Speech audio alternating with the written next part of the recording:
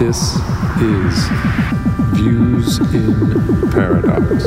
Classics.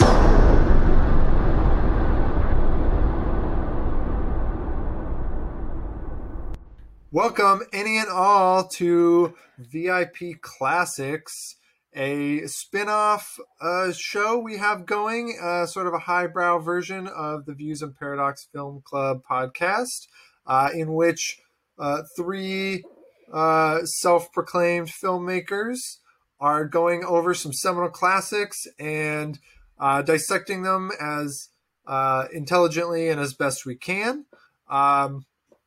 This week's episode is covering The Seventh Seal, Ingmar Bergman's seminal classic from 1957, which put him onto the world stage. This film was it won the jury prize at Cannes Film Festival way back in 1957, and really kind of put him and Max von Sydow onto the world stage. So this film was nominated for this podcast by Jose.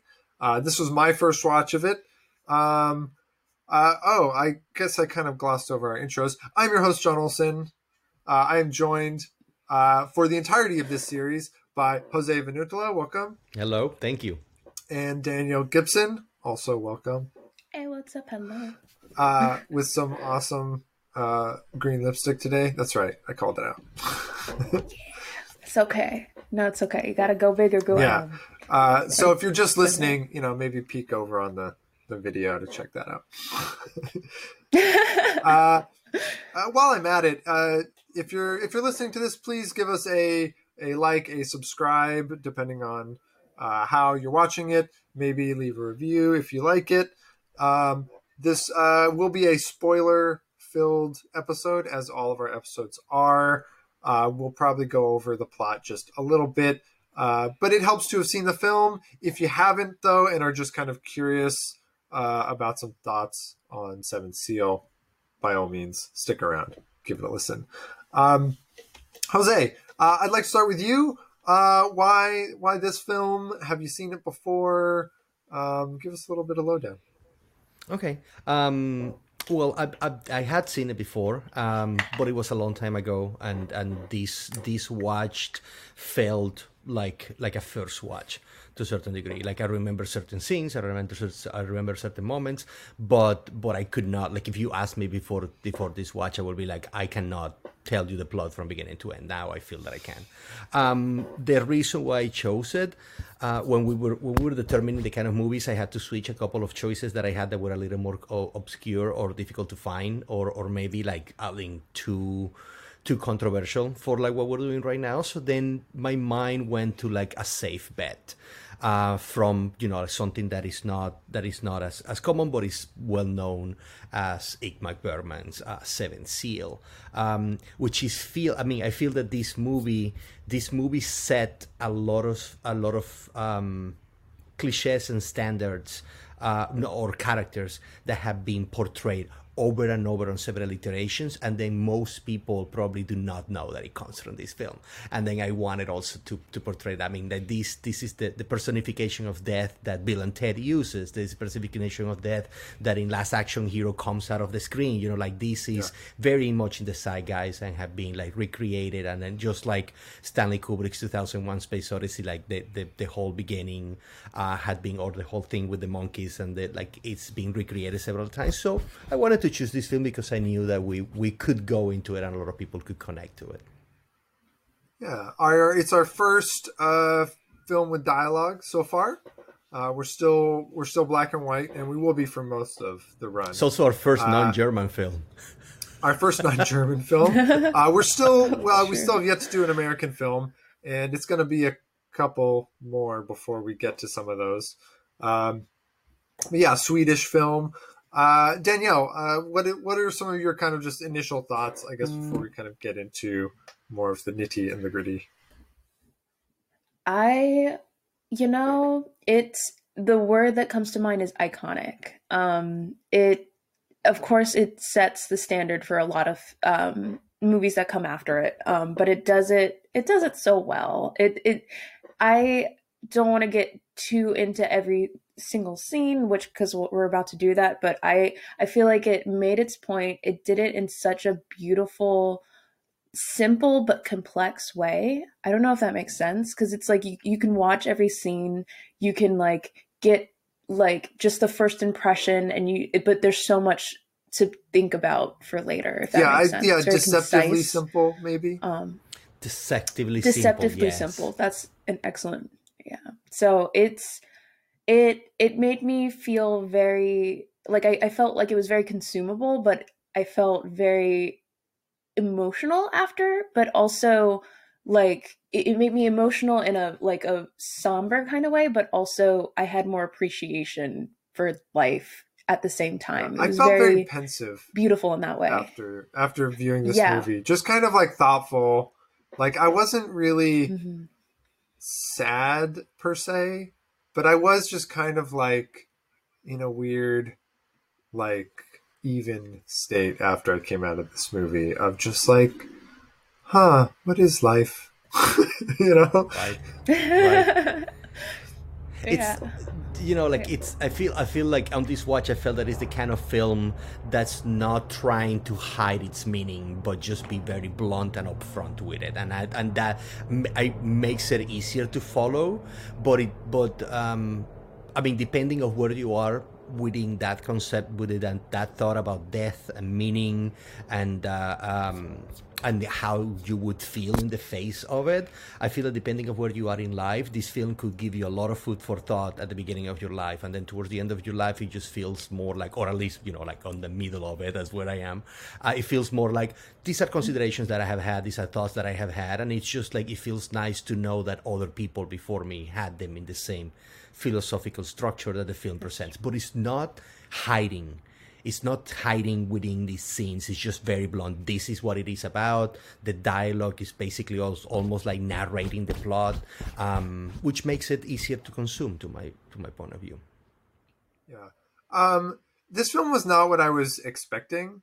I was expecting something a little bit, I don't know, more... I was expecting something existential, but I was expecting something moodier or like more somber, more morose.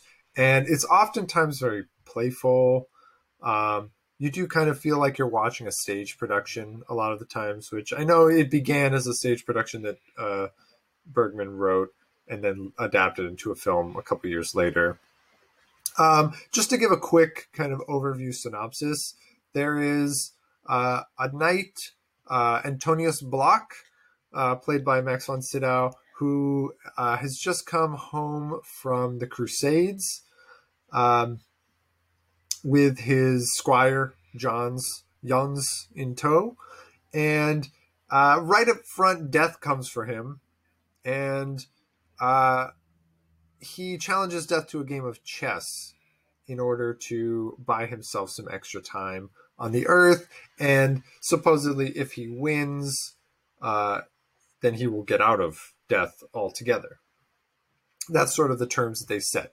Then the rest of the movie is a journey sort of from the shore to his ancestral home. He's a lord, as knights in the Crusades were. And so it's a journey from the shore to his castle, and along the way they pick up a motley crew and they examine life in the time of the plague and just sort of some medieval tropes and anachronisms. And, we question whether God exists and what is the point of life, and, have this little kind of ongoing duel with death, if you will. So there's a lot more nuance to the film, and we will talk about it kind of under the premise that you've seen it. So I do recommend watching it. I think this was the easiest watch so far, for sure. We're only 3 in, but I felt like this one was a really kind of easy, pleasant watch compared to Metropolis, which was very dense, and Nosferatu, which just feels really old. for lack of a more nuanced way of putting it. But I didn't write very many notes. I don't know about you guys. Jose wrote a fair number of notes more than I did. I just kind of like let it wash over me because there is something simple about it. And I did have a number of questions of like, why is that there? I had kind of those, but I didn't really have kind of my usual like breakdowns of the film. I mean, Danielle, you're kind of nodding along with me. Yeah. Was that kind of your impression too? Like what did you make of this this film? Yeah, I only wrote and when I say a page of notes, I have like a notebook that's like I forget what size it is. It's not like a full sheet of printer paper. I wrote down like different thoughts that I had or things that they said, like questions that our knight said, especially when he first comes across the priest, who's actually death in disguise. I wrote more reactions that I had, like if I was confused. There was only one moment that I was confused. It was in the beginning when you first see them start their game of chess, and then later you see him walking across the beach, and I was like, oh, was that a dream? Is that really happening? Which is probably, is to be expected. And then you don't really realize it until he talks to the priest. So you're like, oh, this is like going on throughout the whole thing. And I kind of understood that's what it was like. It was used for the structure of it. But I feel like it just made me think a lot of things about life, and that's what I wrote, if that makes sense. Yeah. Or I wrote down different lines just because I felt like literally I wrote, holy shit, this guy's questions, like especially like that's like deep. Because I was like surprised. I was like, oh, this guy is going through an existential crisis. Like it seemed like he was very faithful in his beliefs, and now he is like, why is it so cruel? Why is God so cruelly like unseeable, untouchable? Right. Like he's like outside of our senses. We have pitiless, it seems like yeah. The idea that you go on the Crusades, you're convinced to do it for God, and you come back to the plague, Yeah. and just, death and kind of misery all around, but happiness too, right? I think that that is kind of like, for me, it was kind of like the overall message of the film was like, even amidst death and despair, there are moments to appreciate, right? There's like that scene where he really appreciates. But maybe it's a good idea to kind of break down some of the scenes. I think that might be a good way to talk about this. Though I think I wanted to kind of go off of what you said about the scene where death is disguised as a priest. So they come to a small church, and he goes to the confession, and he's talking to the priest, and at the end, it turns out to be death, but I had the feeling that he knew. You guys, to me, it felt like, and he even kind of implies that later, because death uses the moment to like learn what his strategy is. But I felt like, why would he even bring it up with a priest? I feel like he kind of felt like he already knew he was talking to death. Did you guys have a different take on that interaction, or? I took it. I didn't see it as him knowing it was death, because he did seem semi-surprised when he said, "Oh, I'll remember that," and he stood up and he's like, "Oh, you." But maybe that's just me seeing it for the surface level like presentation of it. If you're trying to trick death, I feel like you'd have to be a little bit clever, right? Like you couldn't let him not know to say it wasn't, but that you're onto him. Right. That's true. Do you have a different take, Jose? I mean, now that you mention it, you see them starting the game. Then the next time that you see them together is at the church, and then he reveals his next move. And then, as Danielle said, he seems genuinely surprised that is death. But there's a part of me that feels like you, John, like feels like he knew. And then later in the movie, he makes a move, and then Death said, "Now I'm gonna take your horse," and he says, like, "This is what I always wanted, because now you need to defend your king." So it makes me feel more like he pretended to not know it was Death, to trick him into give him a false move that he was intending to make, just to make Death not really know where he was going, and then he gave him enough time to keep alive, because like we know that at the end of the day you can beat it. But the certainty of these, I do not know, because I don't think that the movie makes it clear. But it's one of the assumptions. It's like that he was playing Death all along, and then Death just fell in the trap. And it's kind of like these two. It's the battle of wits between these two. And I feel like there's like 3 or 4, if you count the first, kind of main like scenes where he actually is playing chess with Death. Most of the rest of the movie has, kind of acts like that's not a thing. Which I was kind of surprised at the beginning when the game is delayed. Like, I expected it to be much more like heady and cerebral, and then when it turned out to be like this kind of journey film, I was initially just surprised by that. But like the follow-up scenes are interesting because he's like, that's like he has that conversation with Death in the church, and then the next time they talk, they actually play, and we get that sort of back and forth.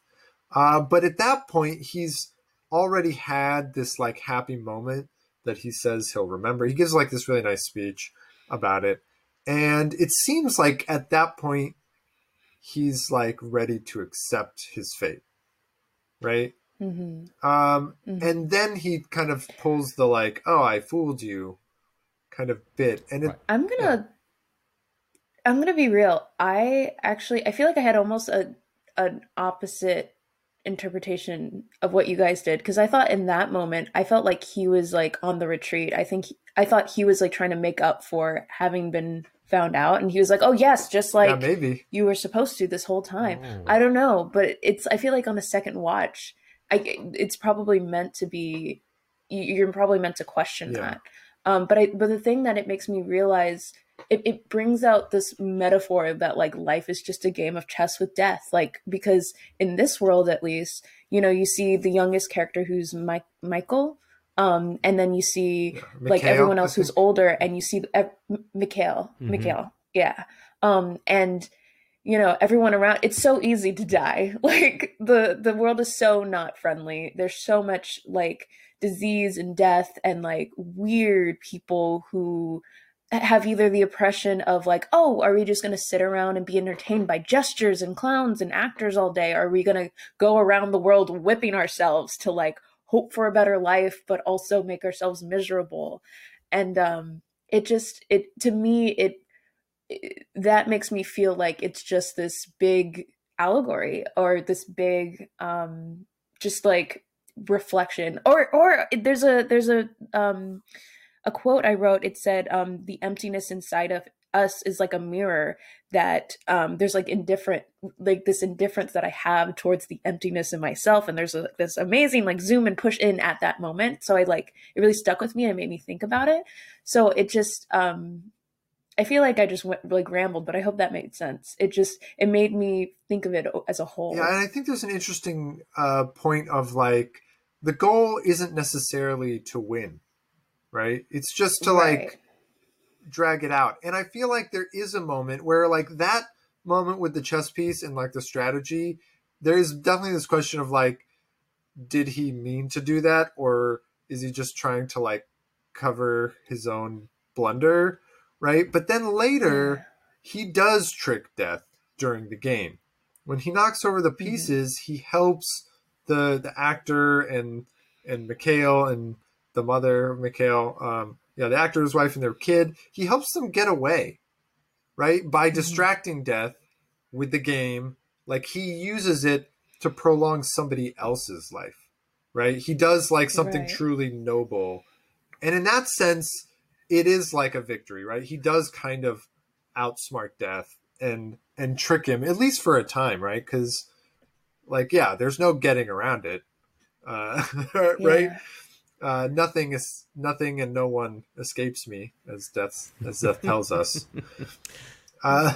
One thing between those two scenes that I feel like I'd have to watch it again to really come to my own conclusion, but the first scene where it's that beautiful scene where he's like, I'm going to remember this for a long time. First of all, I feel like we have to have a conversation on how beautiful of a scene that is. But before we get there, when Death reappears and he just walks up and like they're like playing chess, and in the background we see everyone just seemingly watching them. At least that's what it seemed. It seems so trippy, but like so purposefully done. Like it's like, we have, it's just, I don't know, it just seems so surreal to me. And then like later on, no one had the urgency of like, oh, we have to escape death, we have to go. It's just people were like living in that moment. And then later on when the husband wakes up and he's like, oh, I see death, we have to go. Part of me was like, but if death's not there for them, like, do they have something to fear? But also they did just see, never mind. They saw all those like really horrifying. I mean, just the idea of being in the presence of death, But they were in the field is the thing, which is why I was like wondering why they felt it more so in the forest than in the field. Maybe it's because they'd seen the guy die from horrifying plague, things, right?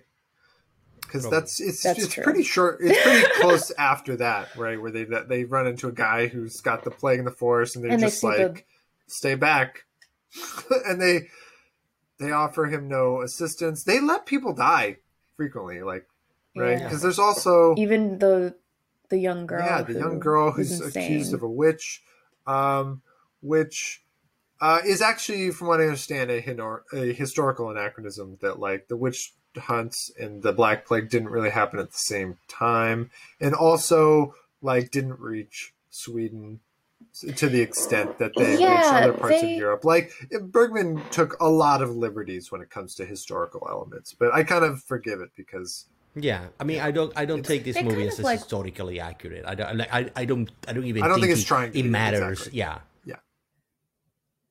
Yeah. I kind of forgave that because it seemed like they're like, she's the cause of the plague. Like, if we just kill her, the plague will go away. Like, it seemed like they were trying to make a reason for all the pain in the world. And that sort of thing did happen in certain eras, especially. They were doing the Nosferatu thing. Like, if you kill the vampire, then everybody just gets better. Oh my God. And I do kind of like that they take a moment where John says, I thought about killing the soldiers, but she's like almost dead anyway. like he kind of just goes like, is she worth saving? Yeah. And they're like, this girl's kind of gone crazy because of whatever's been done to her, / just whatever was wrong with her to get her accused in the first place. Like, it's so interesting. I'm so sorry. No, go ahead. First. I had mixed thoughts about that, because there was a moment where he was asking her the second time, like right before she was about to be put on the pyre, of like, oh, where's the devil? Can you see him? And she's like, oh, he's behind you. He's around us. And like, at first I'm like, oh, she's crazy. But then she says this thing, and I don't know if I just like pulled it out of it, but she's like, well, everyone else can see it, so why can't you? Like this kind of like assumption of, oh, everyone else believes that I'm crazy, so why aren't you like jumping on that? And so it kind of seemed like this like depressing.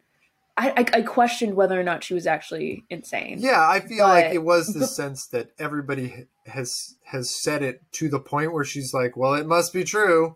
Like she's just kind of, it's like a resigned acceptance to the awfulness around her, right? Mm-hmm. It's like a coping mechanism. Like if you can't beat them, join them.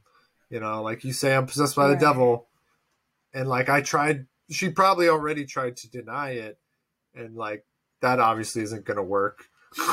So like at a certain point, it's just like, I see the devil. What of it? But she might be making. I mean, this is the interesting thing about this movie, right? Like it's like you hear these things. Like it's a movie that is very dialogue driven. Like it says, Danielle said, like that you find yourself. I found myself writing down lines of dialogue because I go like, this is a beautiful way to put it, or this is a food for thought. She might be just saying like, like everybody's mad with this religious belief that there is a God and a devil, and she said like, why are you the only one who cannot see it? She's basically telling him, why are you questioning your faith? Like you just came back from the crusade. You're wearing the freaking cross across your chest, and then you don't believe that the devil is all around. I mean, when we mentioned, I don't know if it was during the podcast or before we started, that Danielle, you mentioned that you cried, and I like the scene where she's dying. That's where I found myself in tears because you see him being moved by what he's witnessing, and then the squire comes in and says, "Look at her face." Like, what has she realized? What is she seeing that we are either not seeing or we're yet to be in that moment? And then he said, like, is she, and it just moved me because Johns has a moment of like pure empathy with her. Yes. Where he's like, she is seeing what we will all see. Yes.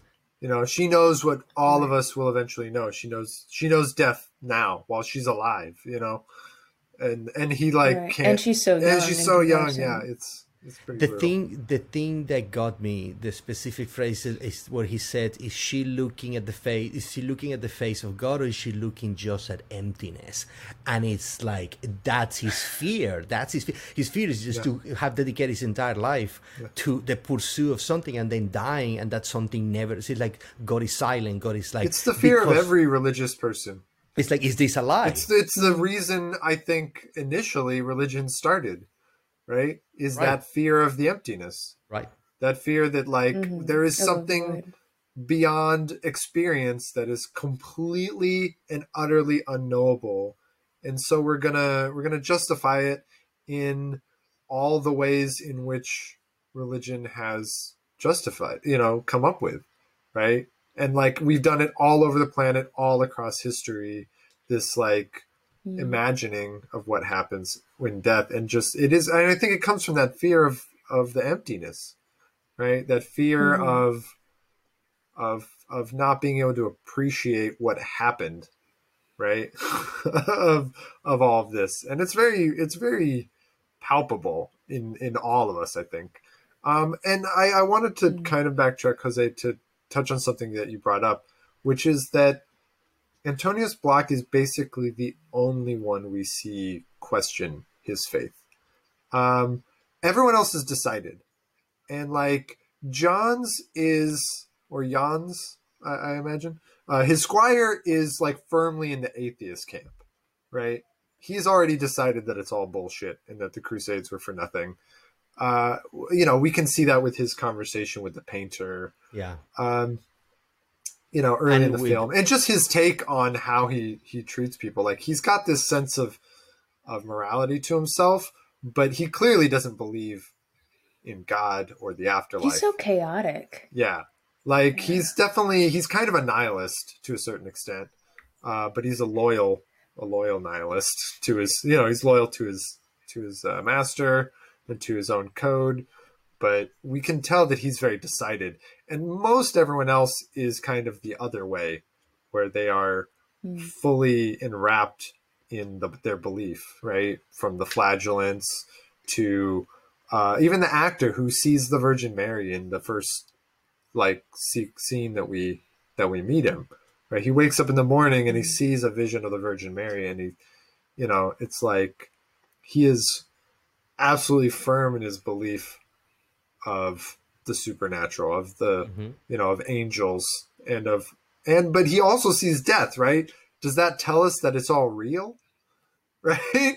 When Antonius Block is just questioning every moment, and death almost seems to confirm his fear that there's nothing. Like I wrote down the line, the one that really hit me was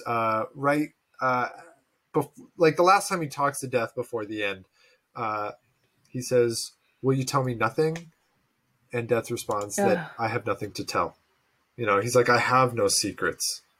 There is nothing. I am nothing. And I looked up some different translations, and like the ones I found online were different than the ones in the version that we watched. But they all kind of amount to that, right? Where death seems to confirm that there's no afterlife. There is nothing, right?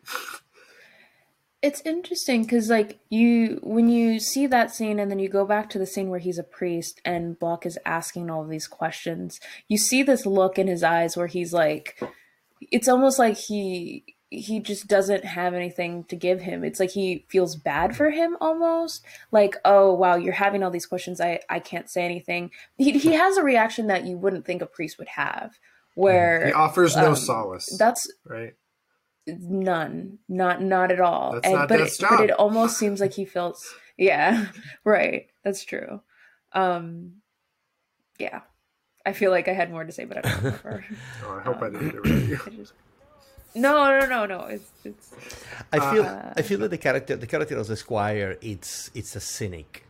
It's a person that have seen Definitely. So many things, and then he goes through like every single piece of dialogue, unless he's doing something that feels noble and feels well intended, the rest of the time he's just complaining about life. He's just like, and most I say too, he's got the thing where he loves love. Yeah. Love is perfect in its imperfection, and the he kept going back and forth with that though, because he went to save the mute girl. I didn't realize until the end. Yeah, she only says one thing in the whole film, movie. Yeah. But he has this moment where he saves her, and you think like, oh yeah, he's a nobleman, and then he tries to kiss her, and she's like, not about it, and he's like, well, I could have raped you, like I could have, like you owe me this thing, and I was like, wow, he's trash. I know, but then he goes makes back you go and forth so with, back and forth on his character, mm-hmm. because there's also like, I felt like you, I was like, oh wow, like way to just immediately make me hate you. But then like when they get to the girl who's about to be burned, and he's like, I considered killing all the guards. Like there's like 8 of them. And he's like, I considered killing it, but I just feel like what would we even be saving? And that kind of like brought him back around a little bit to me. But I do think calling him a cynic is accurate, Jose. Well, like I was having actually a conversation last night about some of these topics. I mean, I'm not going to go in it, but there are certain behaviors that you witness in another person, and because of the times that we're living, then we assign much more to a certain behavior, a certain aspect of a person, and then I mean it's like what happened in politics these days. Like one single opinion could make you to the eyes of everybody stigmatized into one side or another. And I don't think that is like if we exist in a world that is discovering that there are more tones of grays than whites and blacks, then we need to also apply it to these. Like look, there is one thing that I don't know if it's true or not, but Bergman is not necessarily a man that is being remembered for being good to women. And then this film is extremely misogynistic. This is film that like most of the jokes, most of the things that men do, or like when he sits and talks to the Smith, and then the entire dialogue is just complaining about like little details here and there, and they're making fun about like behaviors of women or things like. So this is not needed. Yeah, and the blacksmith's wife, who has the most to do of all the women, is not painted in a particularly flattering light. Correct. So then it's a film. Right. So it's a film. There is this thing that I've carried with Bergman films, and I don't know if it's a personal perception. I have no idea. Like it makes me almost feel that Bergman likes to make movies to try to explain how terrible of a human being he feels he is, because his movies explore aspects, and it's like the way that he decompresses the fact that he got married like 17 times, that probably he neglected all his children. Like, like he's this revered. It reminds me of Vertigo. If you guys have ever seen Alfred Hitchcock's Vertigo, it is a very self-damning kind of self-reflective in a very unflattering light about the way in which Alfred Hitchcock himself treats women, in kind of a very similar vein to this. It also kind of reminds me. One sec, Daniel.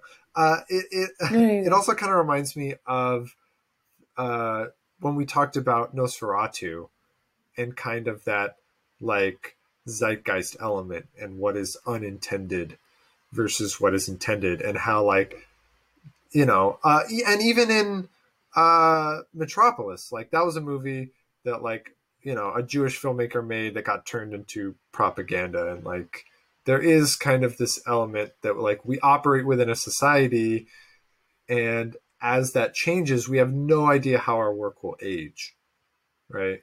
And so there's like those elements where we talk about Johns that like, how have they aged versus how were they perceived at the time versus what is the commentary of the time in which the film is supposed to take place, right? Where, the idea of rape to a crusader might seem very casual, like the Bible is full of crap like rape and mass rape, history even.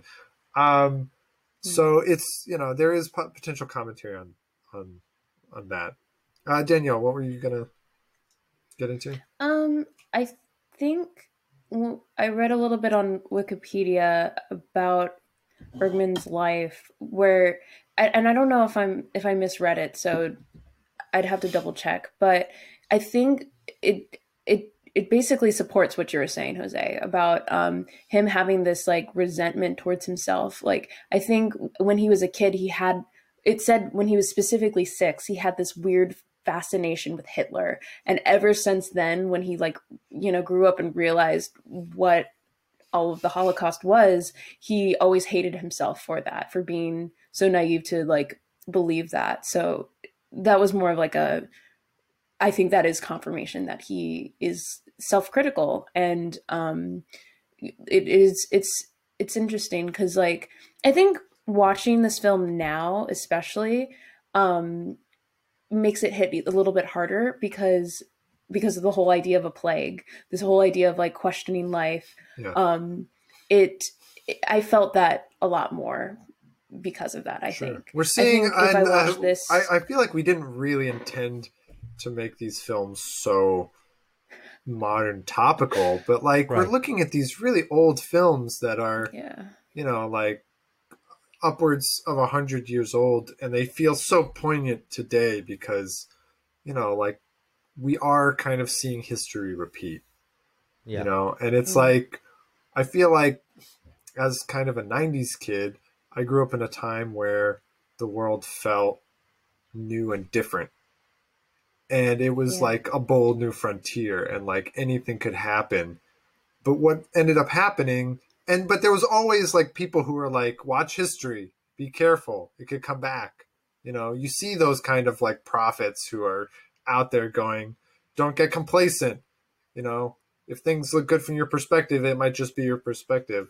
And we're really seeing in a big way, a decade or two beyond that like history is repeating.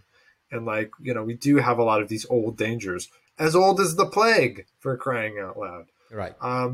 We thought we had a handle, and we do have a handle on certain types of plague. And there are certain kinds that, we can regulate very easy, but also the way the world's changed, it's left us open to new kinds of the same old problem, right?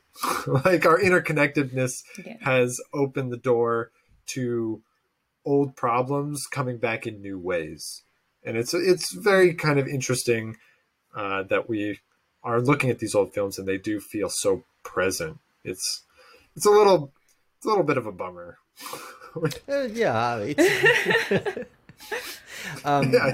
I wanted to mention something like trailing on the last thing that you said, Danielle. Like if you watch Bergman, I don't know how many Bergman films have you seen, or if this is the first one that you've seen.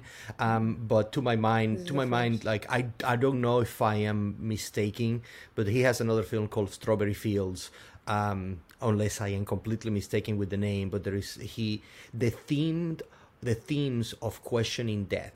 And the themes of the autumn of, like, he has Autumn Sonata, which is another of his films, and there is a consistency on certain philosophical themes that make you, that can, I don't know, they're not a coincidence. Like a filmmaker will not do several films about this theme unless it's something that is deeply disturbing to him.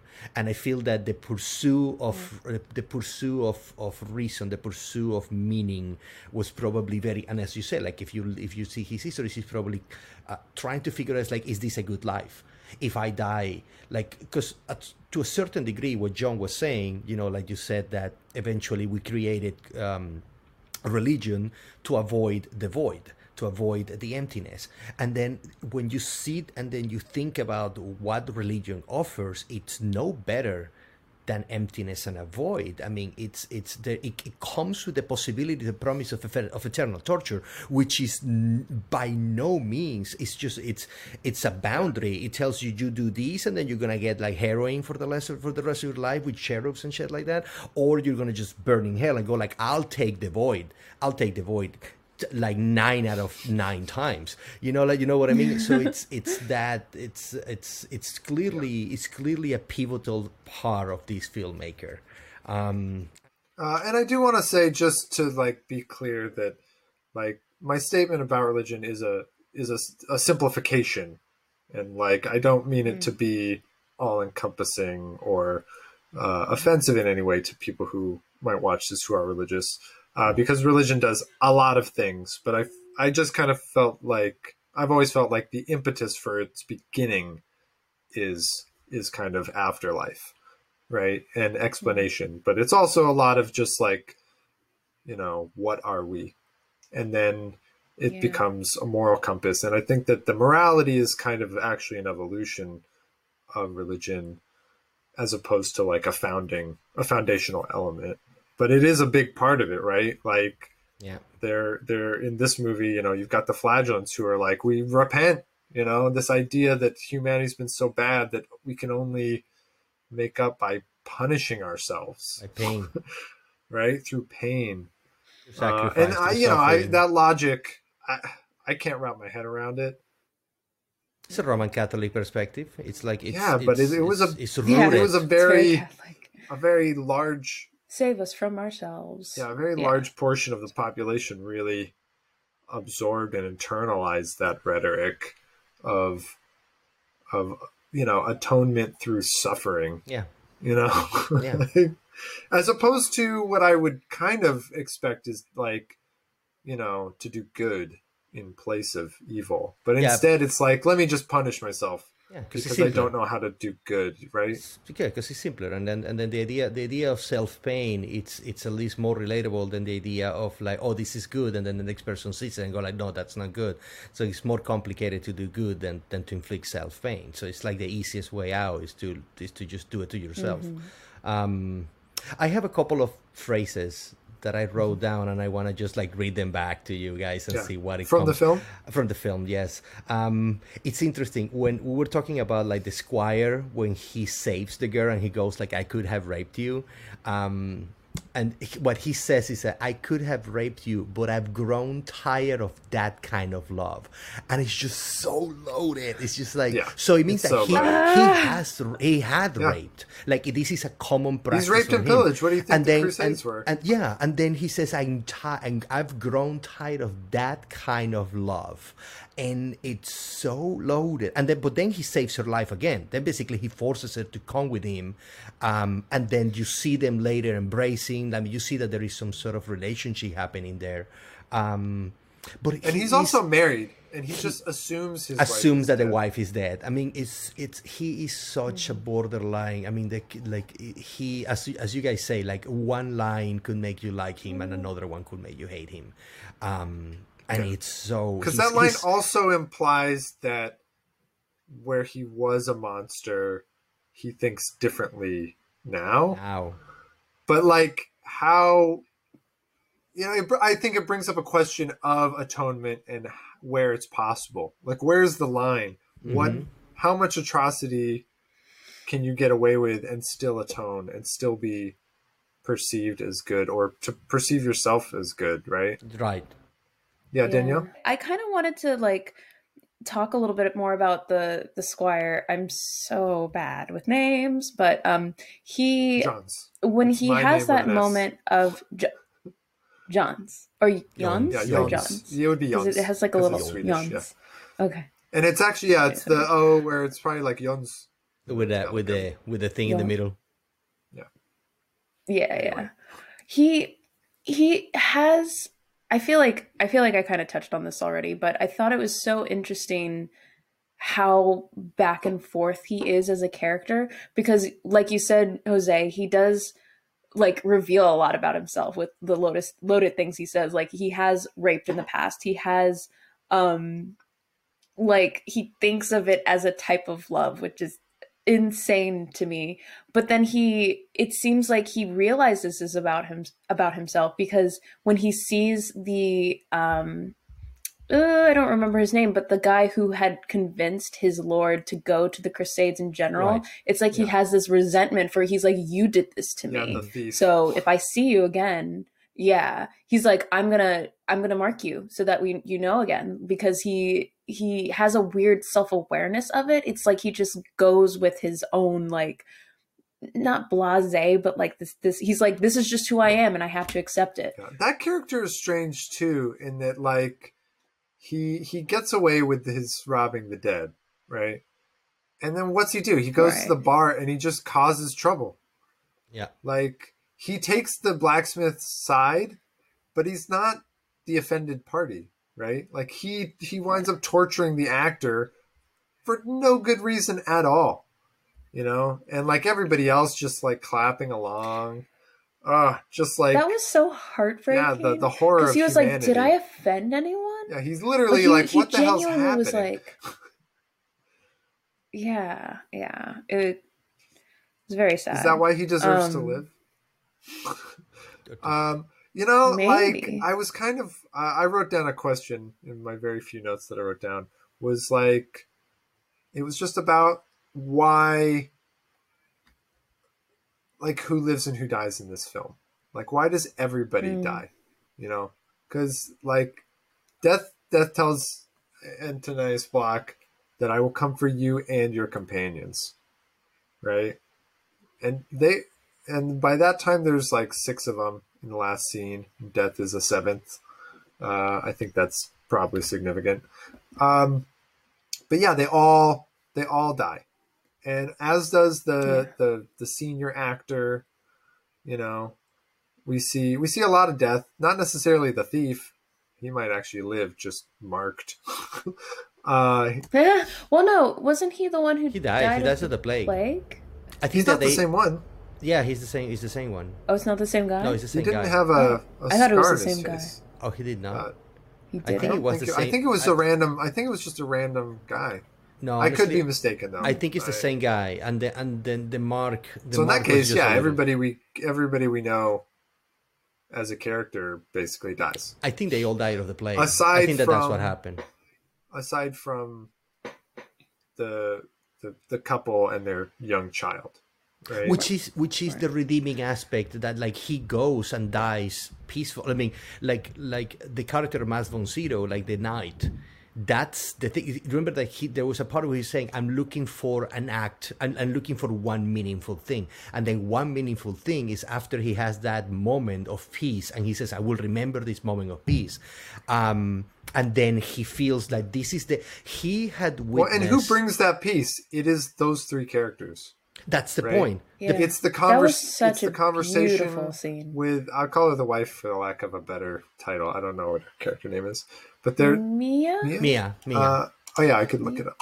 Mia or Nia. Yeah, I mean, yeah, he has the conversation with Mia. I'm not good with names. The actor himself plays the lyre, you know, and he's enchanted by the child, you know, like those 3 elements. I mean, the others kind of bring additional company to that scene. I did want to kind of bring us back to that scene because I feel like the film turns on that scene, right? Where that was... Yeah, go ahead. There were like 3 pivotal moments of like when I felt just so emotional, and that was like the midpoint of the movie. But it felt like a lot of the meaning came from that, where he had been so skeptical and he had been so almost resentful of like life, of God, of his religion, his faith. And then all of a sudden he's like, wow, this made it worth it. It's like, the most life affirming scene in the whole movie, you know? And even though it's one little scene, like, it is the scene that sticks with you, I feel like. I mean, there's several scenes that stick with you, but like, there's something about that scene. Even the way it's shot, it's so bright. Like, I mean, he does wind up kind of, when the scene ends, he goes behind the shadow of a rock to play chess with death once more. Like, he leaves the light, but that scene is it's in an open field. It's one of the few scenes in which they're not in the shade or indoors or at night. Like, most of the film is actually really dark, and this scene really stood out to me in its openness. Like, there are a couple times where they're on the shore that I guess is open, but like this one, they're lounging around. You know, it does kind of look like a painting of a beautiful day, you know, in the open. And the idea of them like just having this humble meal of strawberries and milk, like wine and that honey, they had to gather, basically. And it was just it, and like to see how Mia, she's the only person whose name I actually remember. It's funny. She hearing how, I guess, depressed this knight is. She just so badly was like, please, won't you have, please, and I he's just want you to resistant be. at They're first, so right? genuine. He like doesn't want the berries, and she like insists, you know, like, no, you're gonna enjoy yourself. You for deserve a moment. to have this. Like, I can tell that your introspection alone like proves to me that you're good, or that you have good in you. Right. You know, regardless of anything else you may have done. You know, because he's very regretful of everything, but like that alone implies something good. Yeah, and I don't know if we want to get to this point yet, but like even comparing like that moment to when he finally arrives home and he sees his wife and she's like, do you regret this? And he's like, no, I have no regrets. That hit me really hard. And then when they finally meet death and to see how everyone's like just somber, they kind of come up and accept what's happening. He's the only one who, I guess he does accept it in a way, but he is just like immediately like, no, God, I know you're there. He still like, wants proof of God. He doesn't want to go without it, right? Yeah, but it's almost like he's like, no, I know you're there. Like, I don't need the proof, but also like he still wants it, but he's just so emotional. That made me cry a little bit, just seeing him so worked up about it, and how everyone else was so like, yeah, this is my name, this is who I am, this is what I can offer, or that you're taking away. And it's just like, and then what the squire says when he says like, oh, you know, I could have given you something for your pain so you wouldn't have to feel this, but you know, why don't we just feel the thrill of being alive one last time? That whole scene just threw me for a loop. And that's why the I ending's cried. crazy. Everybody kind of gets their last moment, right? And the mute girl says something for the first time. She gets the last line in the scene. She says, "This is the end," right? She just states the obvious. And you know, I found myself going like, you know, why the long silence, you know, or is she actually just mute, and because this is the end, she's able to kind of speak for the first time? I was kind of wondering about what is the symbolism there with her. Right. But everybody else kind of gets a little something about their character at the last moment, right? Yeah. I think that also speaks to human nature, that we all kind of want to express who we are right up to the very end. And, you know, and Black's wife, who we don't really get to know very well, still has a very strong character, like in like 2 scenes, right? That she's got. She reads us the 7th seal passage that we heard at the beginning of the film. She reads that in its full. Like, she's very dutiful. And at the end, she's very kind of strong, and she's like, you know, she just wants to have the moment be somber and sacred, whereas, you know, Jan's is like, he wants to go down talking. You know, she's like, would you be quiet? Yes, but I do so under protest. Like, those are his final words, that he goes out under protest. I do kind of like how that moment encapsulates everybody in just like a couple of a line or two at the end Right. that they each get. Right.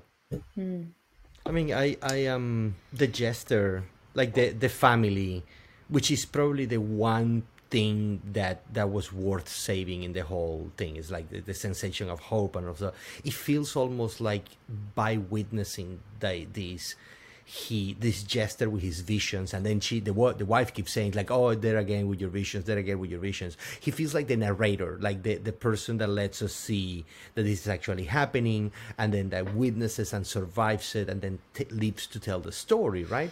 Right. Somebody always lives to tell the story, right? Totally, always. Otherwise, there's no story to tell. Otherwise, there's no story. There's no story to tell. How many stories have been lost? I have two more phrases I think that I took from that I wrote down. Sure. Yeah, and I think we want to kind of use this as our chance to kind of wrap up. One of them. Yeah, let me hear what you got. One of them I found it very funny. This movie is dark humor. It has a lot of dark humor, especially around death and the squire and all stuff. But there's one where he says, a skull is almost as interesting as a naked woman. No, it's almost more interesting than a naked woman. And then he's just basically saying, like, people are interesting. Because I remember there is this scene where he's talking to the knight, and then the knight says most people Who says this line? The squire.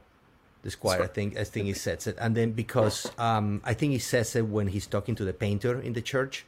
Yeah. And he goes, a skull is almost, or maybe it was the painter who said a skull is almost more interesting than a naked woman. Just like, based on a man's oriented world, where that will cut their attention, because they're kind of like arguing the fact that most people do not trouble themselves with these philosophical and existential thoughts, and then when they're seeing the witch burn, he said, yeah, but there is always this moment in which you can't avoid but thinking about it. It's like nobody, unless you die suddenly, unless you're not aware that you're dying, like if you are aware that you are dying, like of course your mind is gonna go, even if it's for the first time in your life, you're gonna have to have these thoughts. You're gonna be questioning. You're gonna be like, is this real, or where am I going? The void, like these things will happen to every single person. I mean, in one way or another. I don't know. You guys want to comment about that? Or you want me to read the second one that I want to hear the second one. The second one is how are we to believe the believer if we don't believe ourselves? Like it was like faith is personal. What a line. Faith is like, why, like if I cannot, like everybody seems, it's like the thing that she says, like everybody sees the devil, why don't you? And it's like, why are we to believe the believers if we can't believe, or if we don't believe ourselves? And it's like, fuck, this movie. It's just like, like giving you thought. It's got some wonderful existentialism. Can I ask you guys a personal question? No. I'm going to anyway. You don't have to answer. It's a rhetorical question. It's a rhetorical question. Yeah. I just wanted to know, I'm curious though, on like maybe a sliding scale, how scary is death? Are you guys afraid of death in a big way? Like, because, you watch something like this and I feel like depending on how you already are going in, this might make you more relaxed about death, or it might make you more anxious about it. Like, do you guys fear death in a big way? It's something I'm curious about for everybody, because I feel like so many people go through long lives and even at the end are extremely fearful. And like, to an extent, sure, but I'm just kind of curious, like in a healthy state that you both appear to be in now, is that a big fear, or is it something that you don't tend to worry about? Danielle, I guess. I go back and forth. I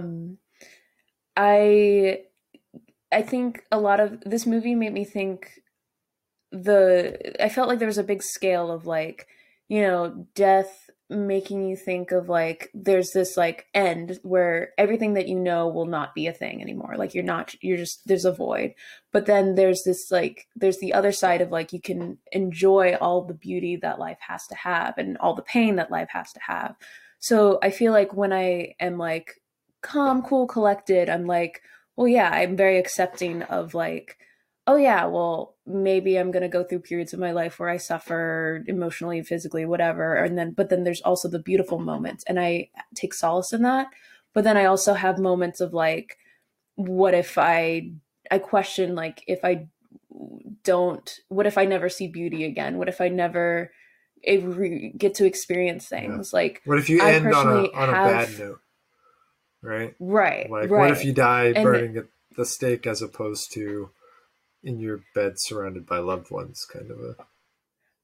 right. And just the uncertainty of like, of that, of like, you don't know when it's going to end. Like, I personally just was diagnosed with like a chronic illness, and it's like weird because I feel like I'm this young person who seems like they should be healthy, but then it's like you question like everything that you think could be, that you thought was going to be, could also not be. So it's just like, it's like a game of chess. It's like you're constantly like, you think you have the upper hand because you have the strategy, and then all of a sudden you're in check and you're like, oh.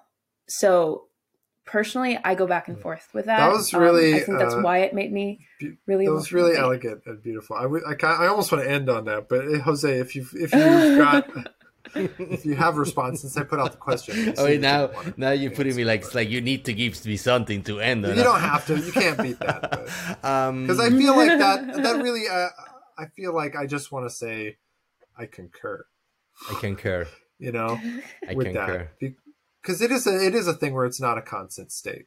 And I think that as I've gotten older, I'm less often afraid of the void, but there are those moments, both when things are good and when things are bad, when the idea of not being able to have those moments later, of losing them in just like the most absolute manner, is scary, and is existentially terrifying. But I do think that most of the time, I feel like I've had enough good that even if a meteor fell out of the sky and hit my house, right, like, I'm okay. It'd be like peace. You know, like I got to meet Jose. You know, we got to meet each other. We got to do this podcast. We got to talk about we got to do this podcast. You know, I met my wife, who's amazing, and like have had again and again great moments there, and like I have witnessed awful tragedy and deep pain to the point where sometimes I wonder if I'm almost numb to it, you know? So like, because I feel like the older I get, the more depth of experience I've got, the more I'm kind of okay with the idea. We did, right. You know, but that's not to say that it's constant. And I think you really hit the nail on the head with just how it shifts, you know, depending on where you're at. But I want to go out like Antonius Block saying I have no regrets. You know, that's the goal. And I feel like most of the time I have no regrets. You know, there's other negative emotions, but that's one I tend to avoid because, you know, if you regret something, that means you would undo it, and that means you would change your present. And, you know, I hate the idea of that. All right, Jose, you want to take us out with something? I mean, I have to concur. No pressure. I go back and forth on this. For some reason, like in the last couple of years, the idea of dying has been like, nothing is happening to me, nothing is like, but for some reason the idea got stuck, and I've been thinking about it, and then I go through my moments in which it's terrifying. The idea of dying is terrifying, and others in which it feels that that is something that I want to welcome at some point. And I feel more inclined towards the void because you won't feel the void. Because the void is, you know, like, this is what I do. You can remember the void if you just think about before you were born. Like, think about this. Every time that you wake up in the morning, you're regaining consciousness, right? And then if you yeah. imagine, I know I dream all night long, so I really actually don't know. but still, when you're All night, dreaming, every night. when you're dreaming, you are in this state in which reality is all like mash up, and then you don't really it's subjective. And then sometimes you just wake up, and then you're like, oh fuck, oh yeah, I'm alive. And I feel like if death is that sleep in which you just don't wake up, it doesn't seem that bad. Because I wouldn't like my worries. They would be. You no won't worries, have the ability to know fear, right? Exactly. You won't have the ability Exactly. to know pain or to know terror anymore. This is and why, so, like, the idea that you would be afraid of it is going to almost dilute. I laughable mean, the moment in the face of that, right? Right. I mean, I there's two things that I want to mention before we go. One of them, there is this movie with Nicolas Cage. I don't remember the movie, but he drives an ambulance or something like that. He's an EMT. Wait, Bringing Out the Dead. Bringing out is It's that called Bringing Out the Dead. It's Okay. Scorsese. Yeah, correct. And then there is a line where he says, like, we start dying from the moment that we're born, and it's just like your life is just your body growing and deteriorating. So basically, you are like you're playing chess with your constantly. I mean, that's why I feel like we put so much tragedy on young death, Yeah, right? Because it's like you didn't even have the chance to have what little there is, to have experience. That's all there is, right? You know what? It's like I feel that one of the biggest thing that we can take out of this movie, it's the fact that like he went to a fucking war for God, right? Like his life is interesting, it's full, it's moving, it's doing all these things, and yet he comes back and then he sees death and then he says, I need one thing to do to, like, after everything he has done. And it makes me remember that is this phrase from a Greek philosopher, I don't remember who said it, wealth is not about having too many things, it's about having fewer wants. And it's almost like saying it Might just be a proverb. right, it's like if you're gonna die, then you're gonna like if you are in the presence of death, you start moving faster than you moved before because you want to just not go with regret. And regret is probably simply the fact of saying being content with what you have and then find the beauty on it, than trying to change your complete reality because that's what media tells us to do. It's like change the world, make it better, Have the perfect leave the life. world a better place that you found it. And Right. it's all this pressure when maybe just an afternoon with your mom and your dad or your dog or your wife or your son or something could fulfill you in Or such a five way. strangers and That a you little say- bit you of music say, on like- the hillside and Right, strawberries. like it's I think it's a very reflective thing. It's not about leaving ambition behind. It's about understanding that. I mean, I met Danielle now. I did this podcast. I know that my life could not be the same since the moment I met you. I know that I have influenced your life in a certain way. So why is that not enough? Why could you just go and say, like, it doesn't have to be 1 billion people. It could be just like paying for somebody's tuition one day, giving a person $5 in the street when they are waiting for only one, and then seeing their face light up and you go, nobody ever gives me $5. Like if that doesn't count, then what do you fucking want, right? It's like this man found a reason to die peacefully from strawberries and milk. Like it's after fighting And on a that war note, for God. I think we'll wrap up. Yes, this wrap it. this got kind of heavy. A lot of these older movies are very existential and heavy, and I think our I love it, conversation's though. It's going to like- reflect that. That's what it's good like- art's for, though, right? Yeah. Right. Yeah. Right. It's like we get to talk about the thing that we all think we're the only ones thinking about. It. Yeah, and Did you that have make these sense? moments Where where you see something on film, and it's really digging into something where you're like, oh, wow. Like somebody else not only has had a similar thought, but like went through the effort to make a whole film about it. Ah, Like the shared human experience is what it's all about. Life is a It was like- paradox, and this has been Views in Paradox. Yeah. I've been your host, John in Paradox. You can find me on Instagram at John in Paradox. You can find our show Instagram at Views in Paradox. It's a good one. And join us on Facebook at the Views in Paradox Film Club Collective. As of recording, I just changed the name. but it will have been that way for some time by the time you see this. Jose, thank you for joining us. Thank you for inviting me. I'm enjoying this series very, very much. Yeah. Danielle, thank you for joining us as well. As always, thank you for having me. I very thoroughly enjoy being a part of this podcast. If you want to find me, I am on Instagram at Danielle Stories, exactly how you would think it would be spelled. Yeah. All right. And next week, we are going to be diving into Seven Samurai. We've got kind of a sevens thing going on. I think that film will have some new themes for us, but some similar ones as well. Have you seen it, Danielle? Have you seen? I have not. Yeah. I've seen a lot of like examples of references it because to it's just it so and, visually. Yeah. I think so. I'm the only one who's seen this one. Yeah. It is our longest film yet, so wow. be prepared. I feel like that's why a lot of people don't watch it. Is just the 3-hour it's like tag. 3.5 hours. It's just a little over 3. Okay. So, it's not as long as The Irishman, but it is pretty long.